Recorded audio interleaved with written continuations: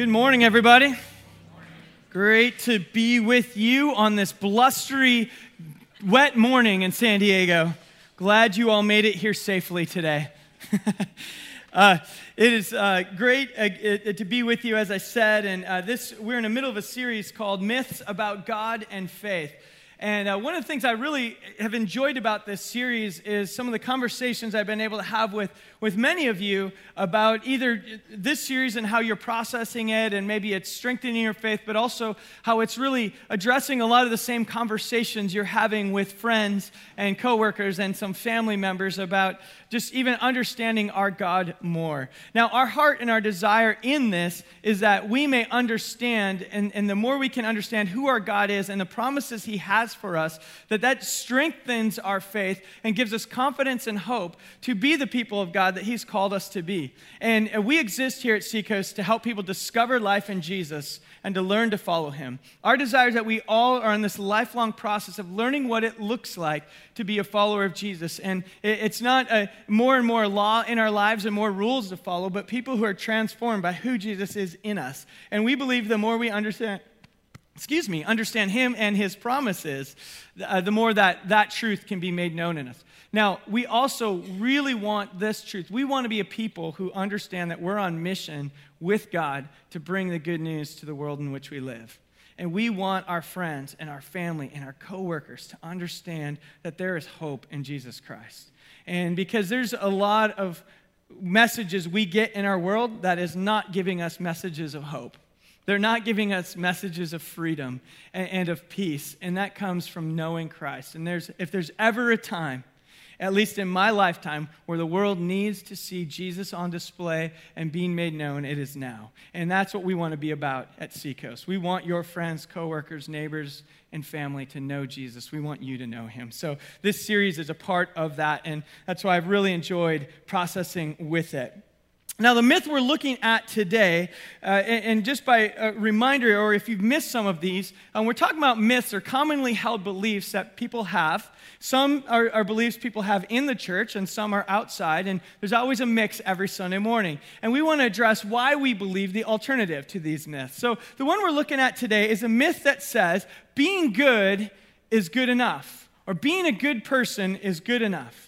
There's this belief out there that, and if you talk, and I talk with a lot of friends and people who say, well, I'm basically a good person, I don't really need God. Or I'm basically a good person, I'm sure I'm going to heaven if there is one. I'm better than most others, so, my life's okay. And so there's this myth out there that being good is the goal of life, and as long as you're good, that's good enough. Another way to think of it is this, is humans are basically good, so just try to do what's right, and you'll be right with God.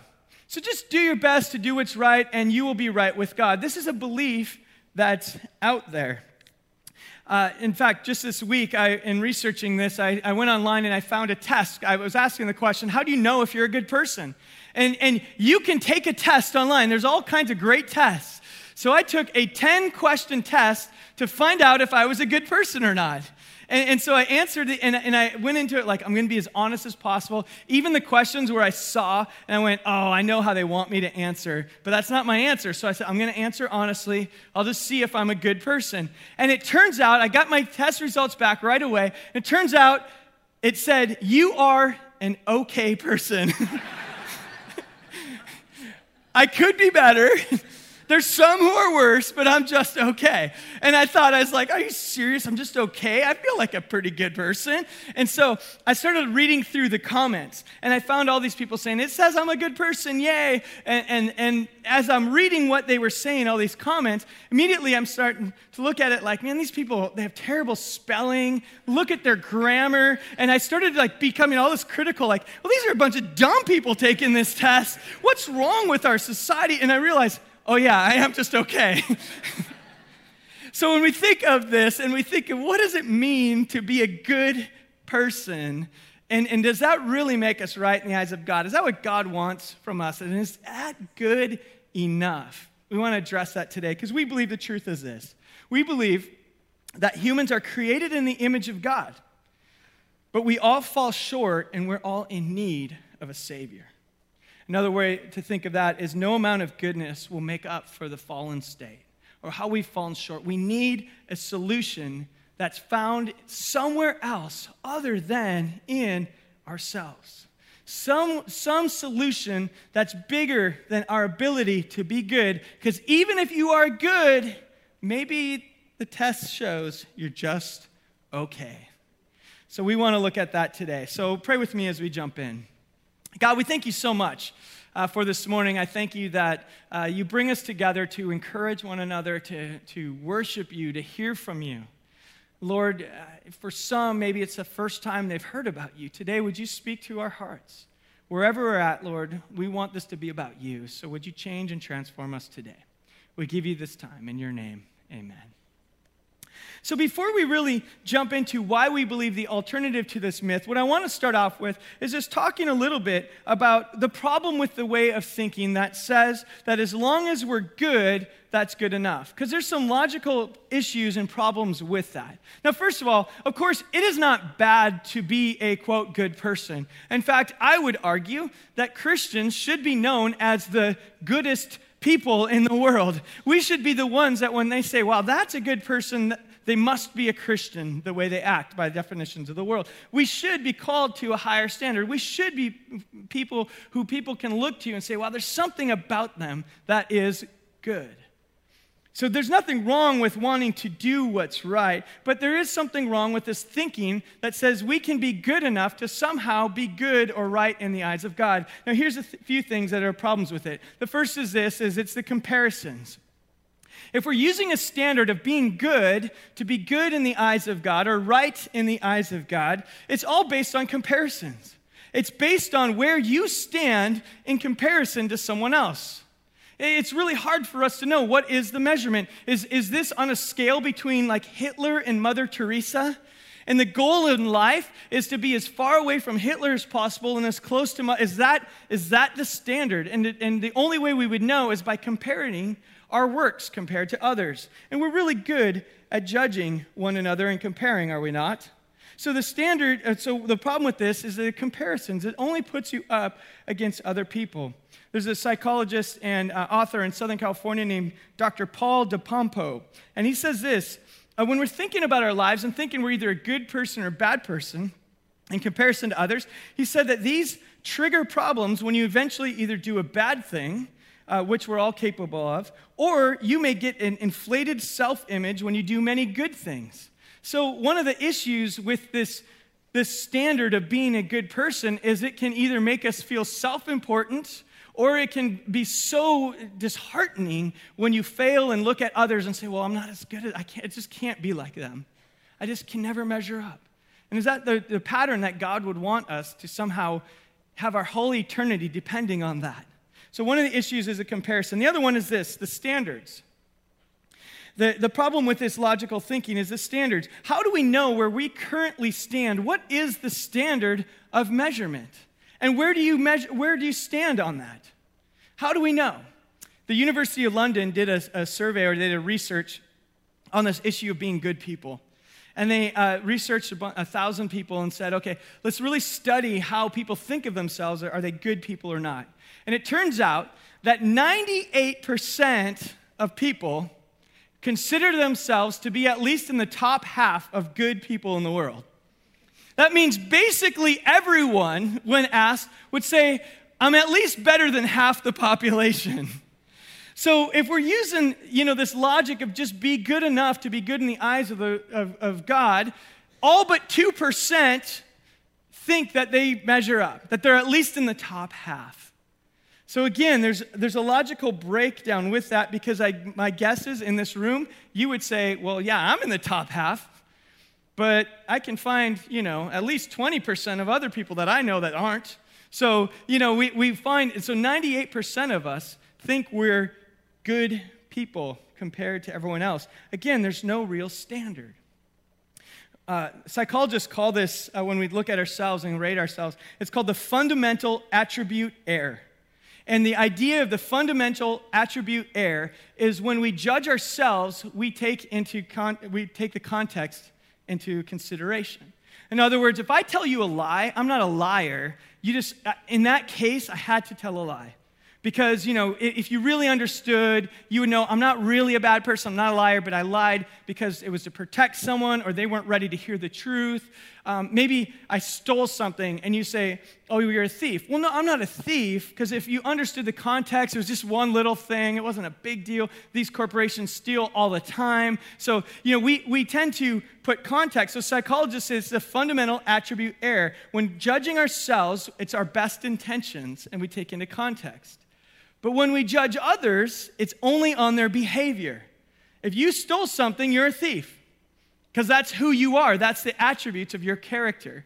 So when we have this standard, it's hard if we're saying, what's good enough? We're always going to think we're good enough, because we take into the whole context. Again, we use our imperfect knowledge to make judgments. The other problem with this line of thinking, other than standards, what's the standard, and the comparisons, is time. It's time. How do you know you have enough time to make up for all the bad things you've done? What if you have been a, quote, bad person your entire life, and today you say, from now on, I'm going to be good? How do you know when you've made up for all that bad? How do you know if you've somehow crossed that line from bad person to good person, and God's just waiting like two more things, do two more good things, and you're there? See, there's a breakdown in this logic. And would it be unfair of God to have this system? See, some people think this system is actually very fair, but it's completely unfair. There is no standard. There is no idea of when you got there. And so there's so many of our religions and philosophies in the world that do use a system of just make sure your bad outweighs, you're good. Okay. I guess there's probably some that think that way too. But your good outweighs your bad. As long as you tip the scale that much, you're probably good to go. And when you get there, who knows? Who knows when you got there? So this line of thinking of being good is good enough has its shortcomings. And I would argue it's completely unfair compared to what we learn in Scripture. So what I want to do today is look into, why do we believe what we believe? Why is it that we believe the alternate view? That we're created in the image of God, which is a good thing. We're made for relationship with God, but that's broken. We're fallen people, and we're in need of a Savior. We're in need of a real solution, not our own goodness. So I invite you to open your Bibles to the book of John chapter 3.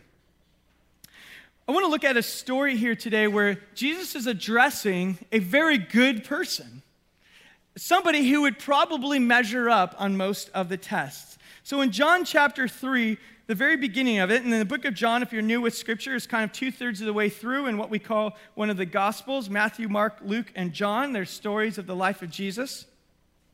This one's written according to the disciple John, and he writes this in chapter 3, verse 1. It says, "Now there was a man of the Pharisees, his name was Nicodemus, who was a ruler of the Jews. This man came to Jesus by night and said to him, 'Rabbi, we know that you have come from God as a teacher, for no one can do the miracles and signs that you do unless God is with him.'" So right there, the context of this story is you have a guy named Nicodemus who's a Pharisee. Pharisees were known to follow the laws of God to perfection. Their goal in life was to follow the law so perfectly that nothing could be said about them that was wrong. I lived in Israel and Jerusalem for a year, and we spent a lot of time with Orthodox Jews who still to this day would be what I would consider modern-day Pharisees, who are trying so hard to be good, to follow all the laws of God, which now they have thousands of laws to explain the laws of God. Laws to follow laws, it's so that you can make sure you were good. Nicodemus had laws to follow laws. He was trying to be good. And apparently he and his Pharisee friends are studying and discussing Jesus, and they're saying, could this person be the Messiah? And Nicodemus actually here affirms that. He says, look, we know you're from God. We look at the teachings you have, we look at the miracles that we see in you, and we know that you have to be from God, because no one could do this unless this person is from God. In other words, I'm affirming the rumors that you are the Messiah, the one who's coming to bring us hope and new life. I'm affirming that about you, Jesus. You must be that one. And he comes to him at night, by the way, which is also something else in the story where he doesn't want to be found out. He's afraid of what this means. But he's coming to you. Now, so he affirms who Jesus is. But now look at what Jesus says right after that. Jesus says to him in verse 3, "Truly I say to you, unless one is born again, he cannot see the kingdom of God." Now, isn't that a bizarre response to someone coming and saying, "Jesus, we've been talking about you. We're thinking about you. It seems that you're the Messiah. It seems that no one could do what you're doing unless they're from God." And Jesus says, well, you can't go to the kingdom of God unless you've been born again. There seem to be two completely disconnected statements. But what's happening here is Jesus is actually answering the question that he has not yet asked. Because what Nicodemus is really doing is he's coming to Jesus and he's saying, okay, I'm from a group of people who are trying to do what's right. We're trying to be good people. We want to be known. We want to be right in the eyes of God. And he's saying, I'm hearing your teaching, Jesus. I think you're the Messiah. But under all of this is what Nicodemus is dying to know is, Jesus, are we on the right track? Are we doing the right things? Are there any laws that we're missing? Are there any rules that we're overlooking? Where do we stand? If you're from God, we want to know the truth. Are we on track? So Jesus skips all the small talk, unless there was small talk or other questions that John just doesn't record. But Jesus gets right to the heart of it and says, what you're really talking about, Nicodemus, is you're saying, hey, are my actions making me right in the eyes of God? Are we doing the right things? Are we good people? And Jesus says, you're going about this the wrong way. Because unless you're born again, unless there's something else that happens, you won't see the kingdom of God. You won't enter heaven. Your good works are not on the right path. Nicodemus says, well, then how can someone be born again? Jesus says, I say to you, in verse 5, unless one is born of water and the Spirit, he cannot enter the kingdom of God. So he gives a little more explanation. What is this idea? Water and the Spirit. Jesus here is referring, I believe, to Ezekiel chapter 36, verse 25 and through 27. It says this. I want you to hear it. This is from the Hebrew Scriptures that Nicodemus would be well aware of. God is speaking to the nation of Israel and says, I will sprinkle clean water on you. And this is symbolic of being purified, of cleansing your lives, cleansing you from sin. And you will be clean. I will cleanse you from all your sins and from all your idols. I will give you a new heart and put a new spirit in you. I will remove from you your heart of stone and give you a heart of flesh. I will put my Holy Spirit in you and move you to follow my decrees and be careful to keep my laws. What Jesus is really addressing here is the problem, the need. He's saying the need isn't that you somehow have more laws and do enough good things. The need is you need spiritual new life, that you are dead spiritually, that no amount of behavior is ever going to make up for the separation that you have between you and God. And the need that you have is you need a spiritual rebirth, Nicodemus. The idea of being born again, which now it's unfortunate in America today because the term born again has a lot of connotations when you say it out there. I don't recommend you start there with people that you want to share your faith with and say, oh, you should be born again. It brings up a whole lot of political notions and things. But what Jesus is saying is you need spiritual rebirth. You don't need more law. You don't need more actions. You need your heart to be rejuvenated and changed. So Jesus is jumping right to the need. In Romans chapter 6, verse 23, Paul later articulates it this way, saying, all have sinned and fallen short of the glory of God. We have that on the screen for you. All have sinned and fallen short of the glory of God. That's really what Jesus is saying. Nicodemus, thank you for doing the good things. Thank you for trying to follow the law. Thank you for trying to do what's right. But the truth is we've all sinned and fallen short of God's glory. We're all in need of spiritual rebirth. We live in a world where people want to believe that mankind is inherently good. And I believe that people have the capacity to do good things. I think bad people can do good things. I think, I've been places in the world where I've been in need or something, a car broke down and people would jump in to help you. People, in general, there's often good things that come out of people. Now, that doesn't make us good in the eyes of God, but we have this need, there is this desire to help one another among a lot of mankind. But we live in a world where we want to believe that we are some sort of elevated beings and we're always good. It's very common. And people kind of cringe at the idea that we're all sinners. I love how G.K. Chesterton said it in the early 1900s. He was speaking about this, and he was speaking about what we call, this is the doctrine of sin or original sin, saying we've all sinned. And people were criticizing in the early 1900s the idea that we're all sinners. And maybe the church isn't right to believe that. And Chesterton said this over 100 years ago. When the world goes wrong, it proves rather that the church is right. The church is justified not because her children do not sin, but because they do. In other words, the fact that we look around and see failures among Christians, we see failures in the world, we see hate and pain and destruction, only confirms and affirms what we believe, that we all have sinned and we fall short. So Jesus is addressing the problem to Nicodemus. It's not found in the law. It's found in your heart that needs to be rejuvenated. Okay, back to John chapter 3 now. Jump all the way down to verse 9. Nicodemus says to Jesus, he says, how can these things be? How can we have new life? How can I be made whole? How does this work? And he starts off and he gives them some questions, kind of like, how do you not understand? You're supposed to be a teacher of Israel. You should know these things. But he goes on. Let's look all the way down to verse 14, a very bizarre verse. This is one of those strange verses in the Bible. Jesus says, as Moses lifted up the snake in the wilderness, even so the Son of Man must be lifted up. So whoever believes in him will have eternal life. Anybody new to Scripture? You like that one? This is a bizarre statement. What Jesus is alluding to is a strange story in Numbers chapter 21. There's a strange story where there's these snakes in the wilderness that the people of God, they said that the nation of Israel was rebelling against God, and so God allowed these venomous snakes to bite people, and they were dying from it. And in the ancient world, anytime stuff like that happened, they say this is a curse sent by God. That's how they processed it. So in the story in Numbers chapter 21, track with me if you've never heard this before. It's one of those strange stories in Scripture.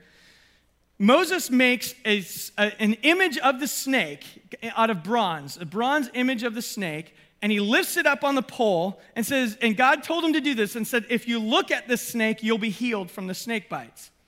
Now, you might say, okay, what in the world do you really believe? Now, this is a really strange story in Scripture that proved to be a foreshadow. Now, in the ancient world, they'd say, oh, this idol healed them. But really what it was God was saying, I'm taking this curse that was sent to you, these venomous snakes, and I'm going to lift this curse up, and I'm going to test, will you believe in me enough? That you're looking upon a snake is not going to heal you. But I'm asking you, would you change your hearts and start having faith in the power of who I am? That was what he was telling to the Israelites. I'm going to ask you to do something really strange. Look at this image of the curse, and you will be healed. Now, in and of itself, in the ancient world, it's kind of a story that they would say, okay, great, because the ancient world has all kinds of bizarre stories like that. But what's interesting is Jesus uses this story and says, this was a foreshadow of what's happening with me.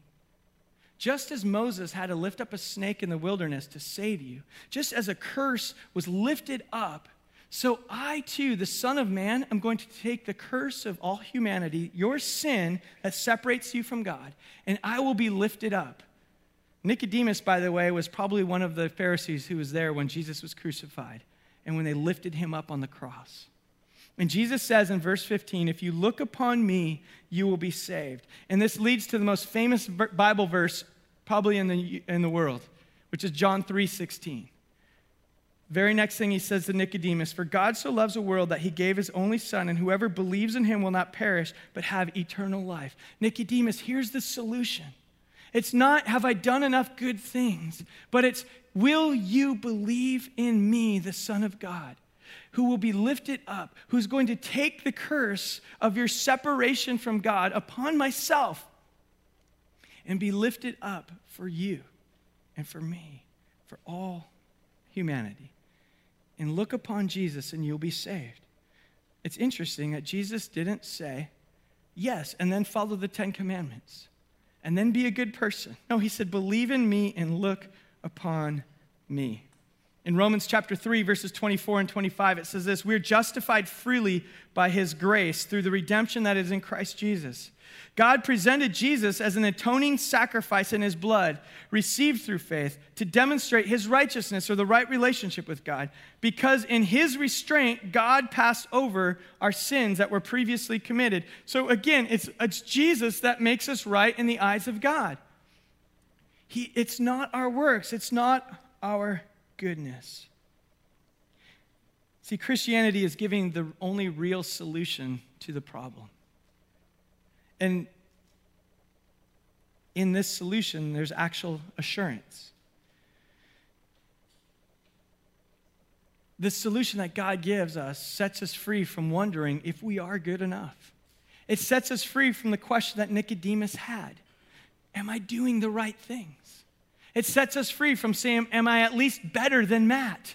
Am I at least better than this person? Where am I on the scale? The only true assurance we can have in life is to look to Jesus and trust that he is enough. Andy Stanley says it this way, good people do not go to heaven. Forgiven people go to heaven. If we look at our goodness, we'll never have assurance. But when we look at Jesus, we have full assurance. Eternal life is not a reward given to good people. It is God's gift given to forgiven people. See, the hope that we have is in the forgiveness of Jesus that is freely given. It's not in ourselves. So the question for us, if we believe that, then what does that mean? How should we respond? Because really that comes down to the question now, what is the response for us today? Now, many of you in here today have already believed in Jesus. You believe that what he did on the cross is enough to save you from your sins. And that is what I would say is the first step.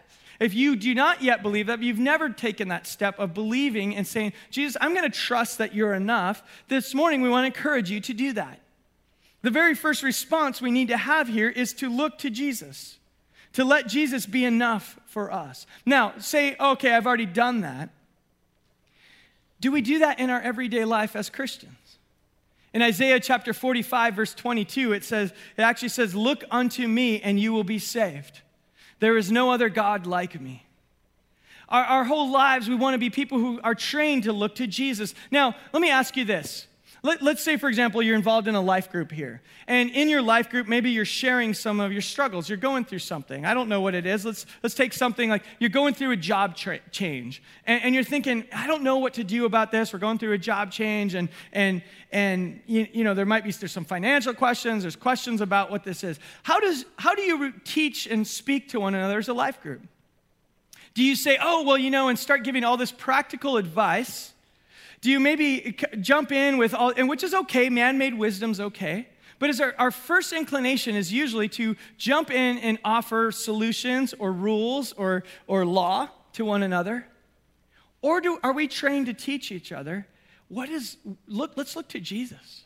What is God teaching you in this moment? What can we learn about Jesus? Why do you think you're going through this?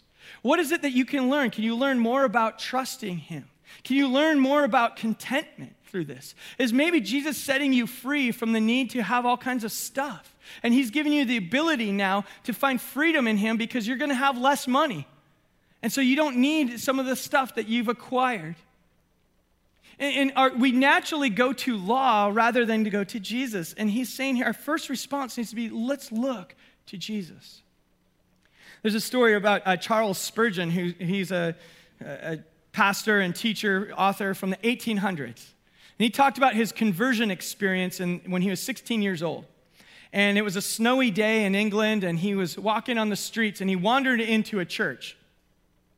And he wandered into a church, and there was it was snowed so much, not even the pastor showed up that day. So he said there was a shoemaker who stood up to teach that day. And he jumped up and he stuck to the text. And he said, and the text was Isaiah 45:22. It says, "Look unto me and be saved, all the ends of the earth." That shoemaker went on and shared this story in the words of Spurgeon. He said, "My dear friends," this is very simple text indeed. It says, "Look. Now looking don't take a deal of pain. It ain't lifting your foot or your finger. It's just look. Well, a man needn't go to college to learn to look. You may be the biggest fool, yet you can look. A man needn't be worth 1,000 a year to be able to look. Anyone can look, even a child can look. But this text says, 'Look unto me.' Many of you are looking to yourselves, but it's no use looking there. You'll never find any comfort in yourselves." He goes on and he describes, he says, "Jesus is saying to you, look unto me, I'm sweating drops of blood. Look unto me, I'm hanging on the cross. Look unto me, I'm dead and buried. Look unto me, I rise again. Look unto me, I ascend to heaven. Look unto me, I'm sitting at the Father's right hand. Oh, poor sinner, look unto me, look unto me." Have we trained ourselves to look unto Jesus, to find what we need in him? Or do we find it in our goodness? Do we find it in our works? Look to Jesus in those moments. Ask, what do we know about the good news in each situation we're going through? The next thing is this: allow the goodness of God to be on display in your lives. So there is, not only do we look for good deeds, but we also want to be an example of goodness. Christians should be good, as I said in the beginning. And we've said it before. I love the quote from Martin Luther: "God doesn't need your good works, but your neighbor does."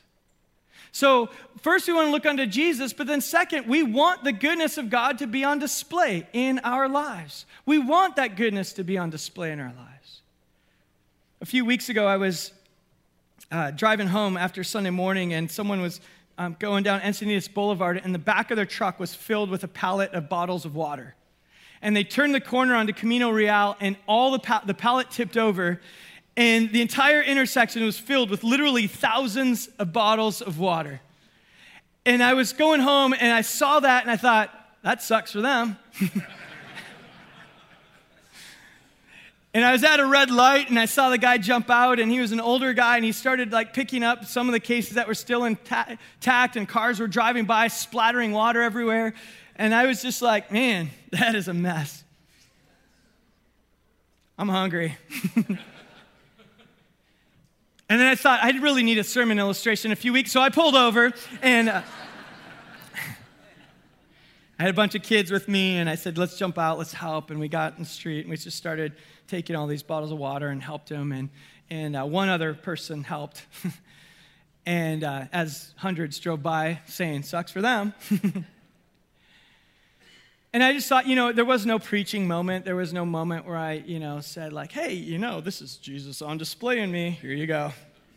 You ready to pray? It was just, God, if Christians can't be the ones to lean in and to put Jesus on display, to be inconvenienced, then who can? Who should? So there are times when he asks us, man, what would Jesus do in this moment? Probably pull over or just go, move them with his hands. I don't know. So let's look to Jesus. Let's allow the goodness of God to be on display in us. And finally, let's be unquestionable symbols of God's hope in this world. Let's make no mistake to be symbols of hope in this world. One author writes this way: hope is the birthplace of Christian self-sacrificing love. That's because we can just let God take care of us. We're not preoccupied with having to work to take care of ourselves. We can say, Lord, I just want to be there for other people tomorrow because you've been there for me today. And if we don't have the hope that Christ is for us, then we will be engaged in self-preservation and self-enhancement. But when we let ourselves being taken care of by God for our future, whether in 5 minutes or 5 centuries from now, we can be free to love others. Then God's glory will shine more clearly. And that's how it becomes visible. So yes, Can Christians be good people? The answer is, I hope so. But our goodness is rooted in the hope we have that Jesus is enough. And this goodness isn't getting us anywhere. It's just putting the glory of God on display. It's bringing hope to a world that right now could really use some. Could really use thousands and millions of people who show a different way because of who Christ is in us. So as we end our time here today, we're going to end with a very appropriate response, and it's what we here call communion. And this is our time to go to these tables that are around the room and to remember what Christ has done. It's time for us to take a moment and to look upon Jesus. To look to him and say, we want you to be enough, and Lord, forgive me for looking to myself. Forgive me for comparing myself with everyone else and making sure at least I'm in the top half instead of looking to you. And so in a moment, we have a couple songs to end with, and we're going to invite you to go to the tables, and we have bread on the tables, and the bread represents the body of Christ that was broken and that was lifted up for you and for me. The curse of God that was lifted up, and that if we would just look upon him and believe, then we can be healed and saved. So the bread represents the life and death and resurrection of Jesus, and the juice that we'll take represents the covenant in his blood, an agreement he made with us. It's a one-way covenant. He says, I promise that I'm enough for you. I promise that what I'm doing on the cross is enough to save you. I promise that I provide a way for you and your friends and your family to have eternal life in me. And so when we take that cup, we're remembering the promise God made to us and the blood that he shed to confirm that.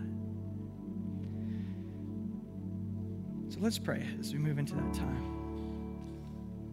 Lord God, we thank you so much that, Lord, we live in a broken world. We can all agree with that. But we thank you that in this broken world that you provided a solution, and a solution that wasn't found in whether we could keep up the pace. It was a solution that's found in the words that you said, that it is finished, that you did it all. And so God, today we want to remember that. We want to celebrate that. We want to repent of believing it can be about us when it's really just about you. So Lord, would you take this time now, and would you move in this place? Would you speak to our hearts? And Lord, if there's anyone here right now who's never taken that first step to trust and to believe that you're enough, would you speak to them right now? And if that is you, in the quietness of your heart, would you pray with me right now? Pray this prayer. If you want to take that first step, that you believe that Jesus is enough and receive his forgiveness this morning, pray this with me. Lord Jesus, I ask you to forgive me for my sins. I trust that what you did is enough. I come to you with my questions. I come to you with my doubts. But today I want to make you Lord. Would you change my life? And if you've prayed that prayer with us this morning, that's the first step in a life of being forgiven and discovering life in Jesus. And if that's you, we invite you to take communion with us, with the rest of us today, to celebrate what Jesus has done. So Lord, we give you this time now. In your name, amen. We have a couple songs, so feel free at your own timing to go to the tables when you feel ready. If you want to go with a friend, you want to go alone, you want to get off and pray, however you want to take this time is for us to remember what Christ has done.